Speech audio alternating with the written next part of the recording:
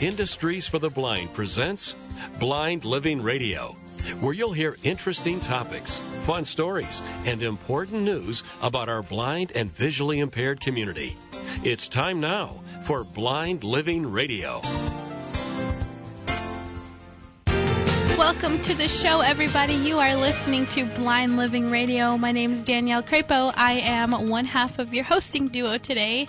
Joining me in the studio is Harley Thomas. Hello, Danielle. It's a very exciting day today as we just passed White Cane Day yesterday. Yeah, and actually we have a guest in our studio to help us talk a little bit about the history of white canes. Kelsey Baldwin is here with us. Hey, Kelsey. Hello. It's great to be here. So yesterday was White Cane Day, and I know that I have Vala, which is my seeing eye dog, but so many blind people in the United States use a white cane. So I thought it'd be fun to kind of talk about the history of the white cane and how it came about and what it symbolizes for the blind community. What do you guys think? And you have a white cane also. I do. I carry a white cane in my bag all the time, just in case there's situations where Vala might not be able to work, or if it's a tight spot, or, different. You never know. You never know. So White Cane Day is a day that was proclamated by Congress, and it started in 1921, and it is a day that honors the white cane. Now, what is a white cane, you may ask? The white cane is what a lot of blind people use to get around. It is a mobility device. There are several different types of white canes. Is that right, Kelsey? Yes, there are 5 different types of white canes, which I learned recently. What kind of cane do you have? I have actually, mine's a pretty nifty one. It's a telescopic lightweight cane. Wow. So it kind of telescopes into the handle. It's really portable. I just keep it in my purse. Nice. Yeah. Handy, convenient. Yeah. And Kelsey is sort of she's our in-house sighted white cane expert because she's part of the marketing department. That's right. Yes, I work specifically in social media, and through doing that, I learn a lot about different aspects of the blind community and living with blindness, and having a white cane or a seeing eye dog or a guide dog of any kind are some topics that I've been able to learn quite a bit about. So let's discuss canes. Yeah. So you have a telescoping. Yeah. Although that is it's a newer model. The original cane was actually made of wood, and it was painted white. So the reason it was painted white is a gentleman saw a blind person trying to cross the street, and their cane was black.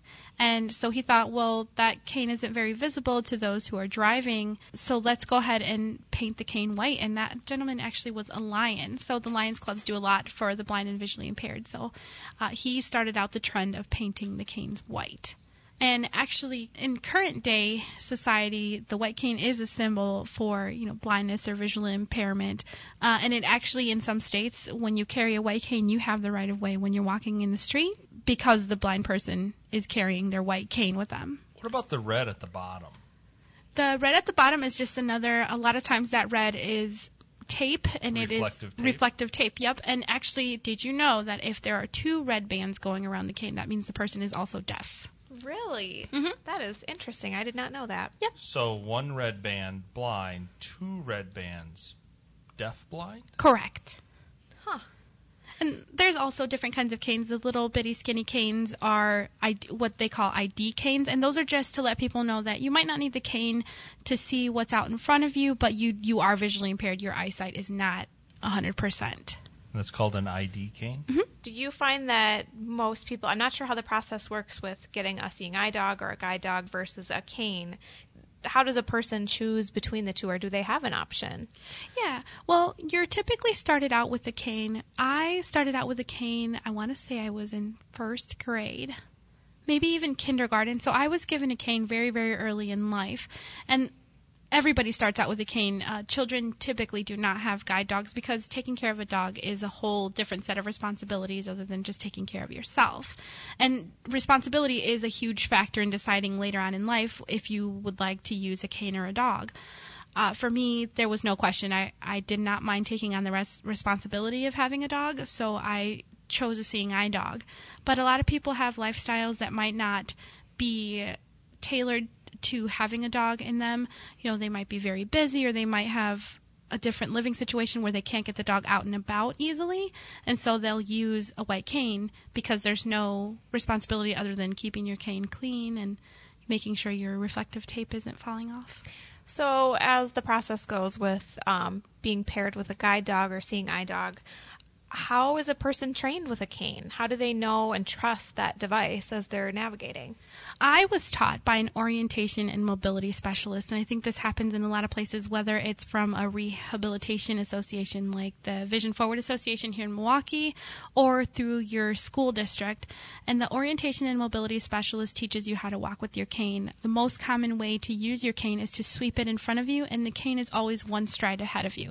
So when you're let's say if you start out on your right foot, then the cane starts out in front of your left foot, and then it just sweeps in front of the foot that's kind of pointed backwards. So it's kind of letting you know what's in front of your feet as you walk.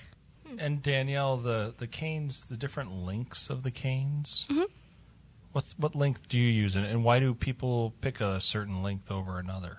My cane is up to the middle of my chest. Yeah, yes. My sternum. And some people use them that are taller than even themselves. Some people use them that are at the height of their nose. And that just has to do, from what I've heard, it has to do with walking speed and how much you want to know about your environment. For me, the cane being at my sternum, because I do have a little bit of usable vision, is just enough. But for someone who might be totally blind and they want to know within the next 6 feet I'm going to have a curb or a step or an obstacle, they'll use a longer cane. That makes lots of sense. Yeah, it's pretty neat. Canes are about as individual as the person who's using them. You know, that brings up an interesting point. I know we've talked about this on previous shows, but, you know, the tendency is when I was recently in an airport and I saw a blind person traveling and they were walking around with a cane. And my first reaction was that I wanted to go and help them. And I know we've talked about etiquette and the proper way to approach somebody who's blind. And basically, is it not the right thing to do if you want to help them? Do they really trust 100% with their cane, or do they want somebody to approach them? I think it all depends on the person. I think it's the same across the board, whether you have a dog or if you have a cane. I think the rule of thumb is just to ask the person if they want help. That's probably the best thing to do, because a lot of times they don't want help, or a lot of times they know exactly where they're going. Or, you know, you're going to have those instances where they'll say, yes, thank you, please help me. Put me in the right direction. Yes. Yeah. So it sounds like these are great tools for children. Yes. And they make canes so tiny. I remember seeing my very first cane. It wasn't a folding cane. It wasn't a fancy. It just looked like a candy cane. And I just remember seeing it and seeing how tiny it was and just being thankful after I got over the cute factor, because it was pretty cute. Did it make you feel free even as a kid? Did, yeah, because I could run with everybody else. I mean, I had my cane with me, but because I had it from such a young age, I didn't feel like, oh, and then there's my cane. I just felt like, oh, well, this is just a part of me. And I remember in high school my dad buying me fabric and wrapping my cane for homecoming, wrapping my cane up as a candy cane for Christmas. And when I got accepted to university, we got fabric that had the school colors on it, and I wrapped my cane for graduation. Very cool.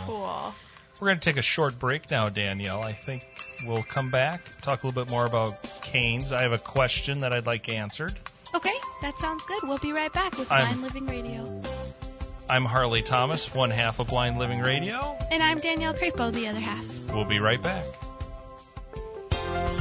From Milwaukee, Wisconsin, this is Blind Living Radio from Industries for the Blind, providing employment opportunities for blind professionals since 1952.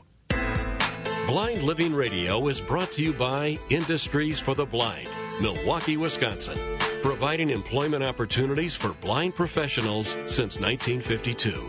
Learn more at ibmilw.com.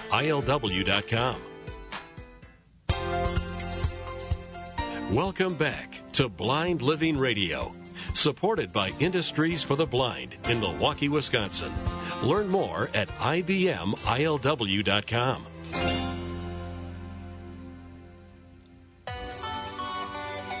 Welcome back to Blind Living Radio. I am one of your hosts, Danielle Crapo. Joining me in the studio today is Harley Thomas and Kelsey Baldwin. Hey, guys. Hey, Danielle. Danielle, before the break, I was wanting to ask you a question about white canes, since that's our topic today. Mm-hmm. And I see different tips on white canes, and I know you probably have a personal preference. What are some of the differences of the tips on white canes? It all has to do with where you're going to be walking. And again, we go back to preference. I had on my cane in college, right before I got my first seeing eye dog, actually had a wheel on it. It was a little tiny, it looked like almost a wheel on a car. And the reason is because my environment was so rural where I went to college that there were a lot of places without sidewalks or with bumpy roads. And so I needed a cane tip that was going to kind of roll with the punches, and the pencil tip is the most common tip that's on a cane. And that's just going to be your straight. It actually does look pretty much like the shape of a pencil. And that one works really well in most urban situations, but so, in a rural area, that won't work because a lot of times the cane tip will get stuck in gravel or in mud or something, so the wheel just works better in a rural area. And then I see some that have almost a tennis ball at the bottom. Yeah, I'm not actually too familiar with those. I only carry my cane and use it pretty rarely now because I have Vala, but I'm not really familiar with the tennis ball tips. Kelsey, what else do we know about white canes since we're celebrating yesterday? Well, this is actually a little off topic from canes, but just in talking about the different kinds of canes, one of which is an ID to just notify people that a person is blind. What is the purpose of wearing sunglasses for blind people? A lot of times when a blind person is wearing sunglasses, it has to do with how sensitive their eyes are to light. Just because you're blind or visually impaired doesn't mean that you can't see light or that light doesn't affect you. So a good majority of people who wear the sunglasses just have a sensitivity to light. A lot of times people wear the sunglasses too just because they think maybe it's part of a fashion statement or maybe they just want to stand out a little bit. But 9 times out of 10 is just because of light sensitivity. Okay, so it's not necessarily an indication of blindness like certain canes can be. Right. Okay, so how does a person decide what type of cane works best for them? I mean, I guess when I'm thinking in terms of being blind and only having a cane to serve the purpose of identification of being blind, don't they need some form of a tool to get them around? If you're carrying an ID cane, most likely your eyesight is good enough to be able to see without the cane. Maybe you'll just walk a little slower or you'll focus more on your environment. Mm-hmm. But if you're carrying a cane, you don't necessarily need an ID cane and then a mobility, where you've got the tip that's acting as kind of your eyes and feeling around the ground. So when you're carrying the bigger cane, that's an indication in and of itself. So there's something I've noticed that's interesting at Industries for the Blind in the building is that at intersections, for those who do have canes, it's probably nice to have the tile so that you know when you're at an intersection in the hallway, right? Yes, and actually your cane will give you that feedback through your wrist. It's the same. I was asked just earlier today actually about when you're walking with a cane and you maybe coming up to a puddle, or how do you know that you're coming up to the water? And you can kind of feel in your wrist where the terrain changes a little bit, and then also you can hear it. So that tile is really helpful when you're coming up to an intersection because your cane will get louder as you're standing on the tile or coming up to the tile. And a lot of times, too, people tap their canes when they're walking, and so they'll be able to hear that, the loudness of the tile versus the carpet. Yeah. I know when I was in high school, we had a project. It was pretty cool. We had cane holsters, and our folding canes went into them, and we got to decorate them, like according to our personality. So, of course, mine was pink, and it had glitter all over it. So have you ever seen that before, Kelsey? I haven't. It's really cool. Well, I mean, I'm sure it's an adjustment for a child that's just learning to walk, and to be able to personalize that accessory they carry around makes them feel like more of an individual. For sure. And Danielle, weren't there some celebrations last year about White Cane Day? Yeah, there were several celebrations. I know a lot of city and state governments make sure that there's a proclamation for the particular day. There's even a flash mob here in the city of Milwaukee for White Cane Day that happens every year, actually. A flash mob? Yeah, so there is a group of public school children and then the people that attend the Vision Forward Association, and they all get together. Last year, I believe it was at the courthouse. and they just did a song and dance about white canes, and apparently they got a lot of feedback from the public, and the public got some education as far as what to do, when they see a blind person or what the white cane is. So it's pretty awesome stuff. So everyone from school-aged children to adults. Yes. Which is really neat. That's Yes. a good way to do it. It was. That's a great PR effort for Yeah. the folks behind the white cane, Danielle. It is. So this has been really a great topic to talk about. Thank you, Kelsey, for being here with us. Thank you for having me. Thank you, Harley, and thanks to our listeners. You're listening to Blind Living Radio. I'm Danielle Crapo with Harley Thomas. Learn more at blindlivingradio.com. We thank you for supporting Blind Living Radio and our sponsor, Industries for the Blind, creating upward mobility since 1952. Learn more at ivmilw.com.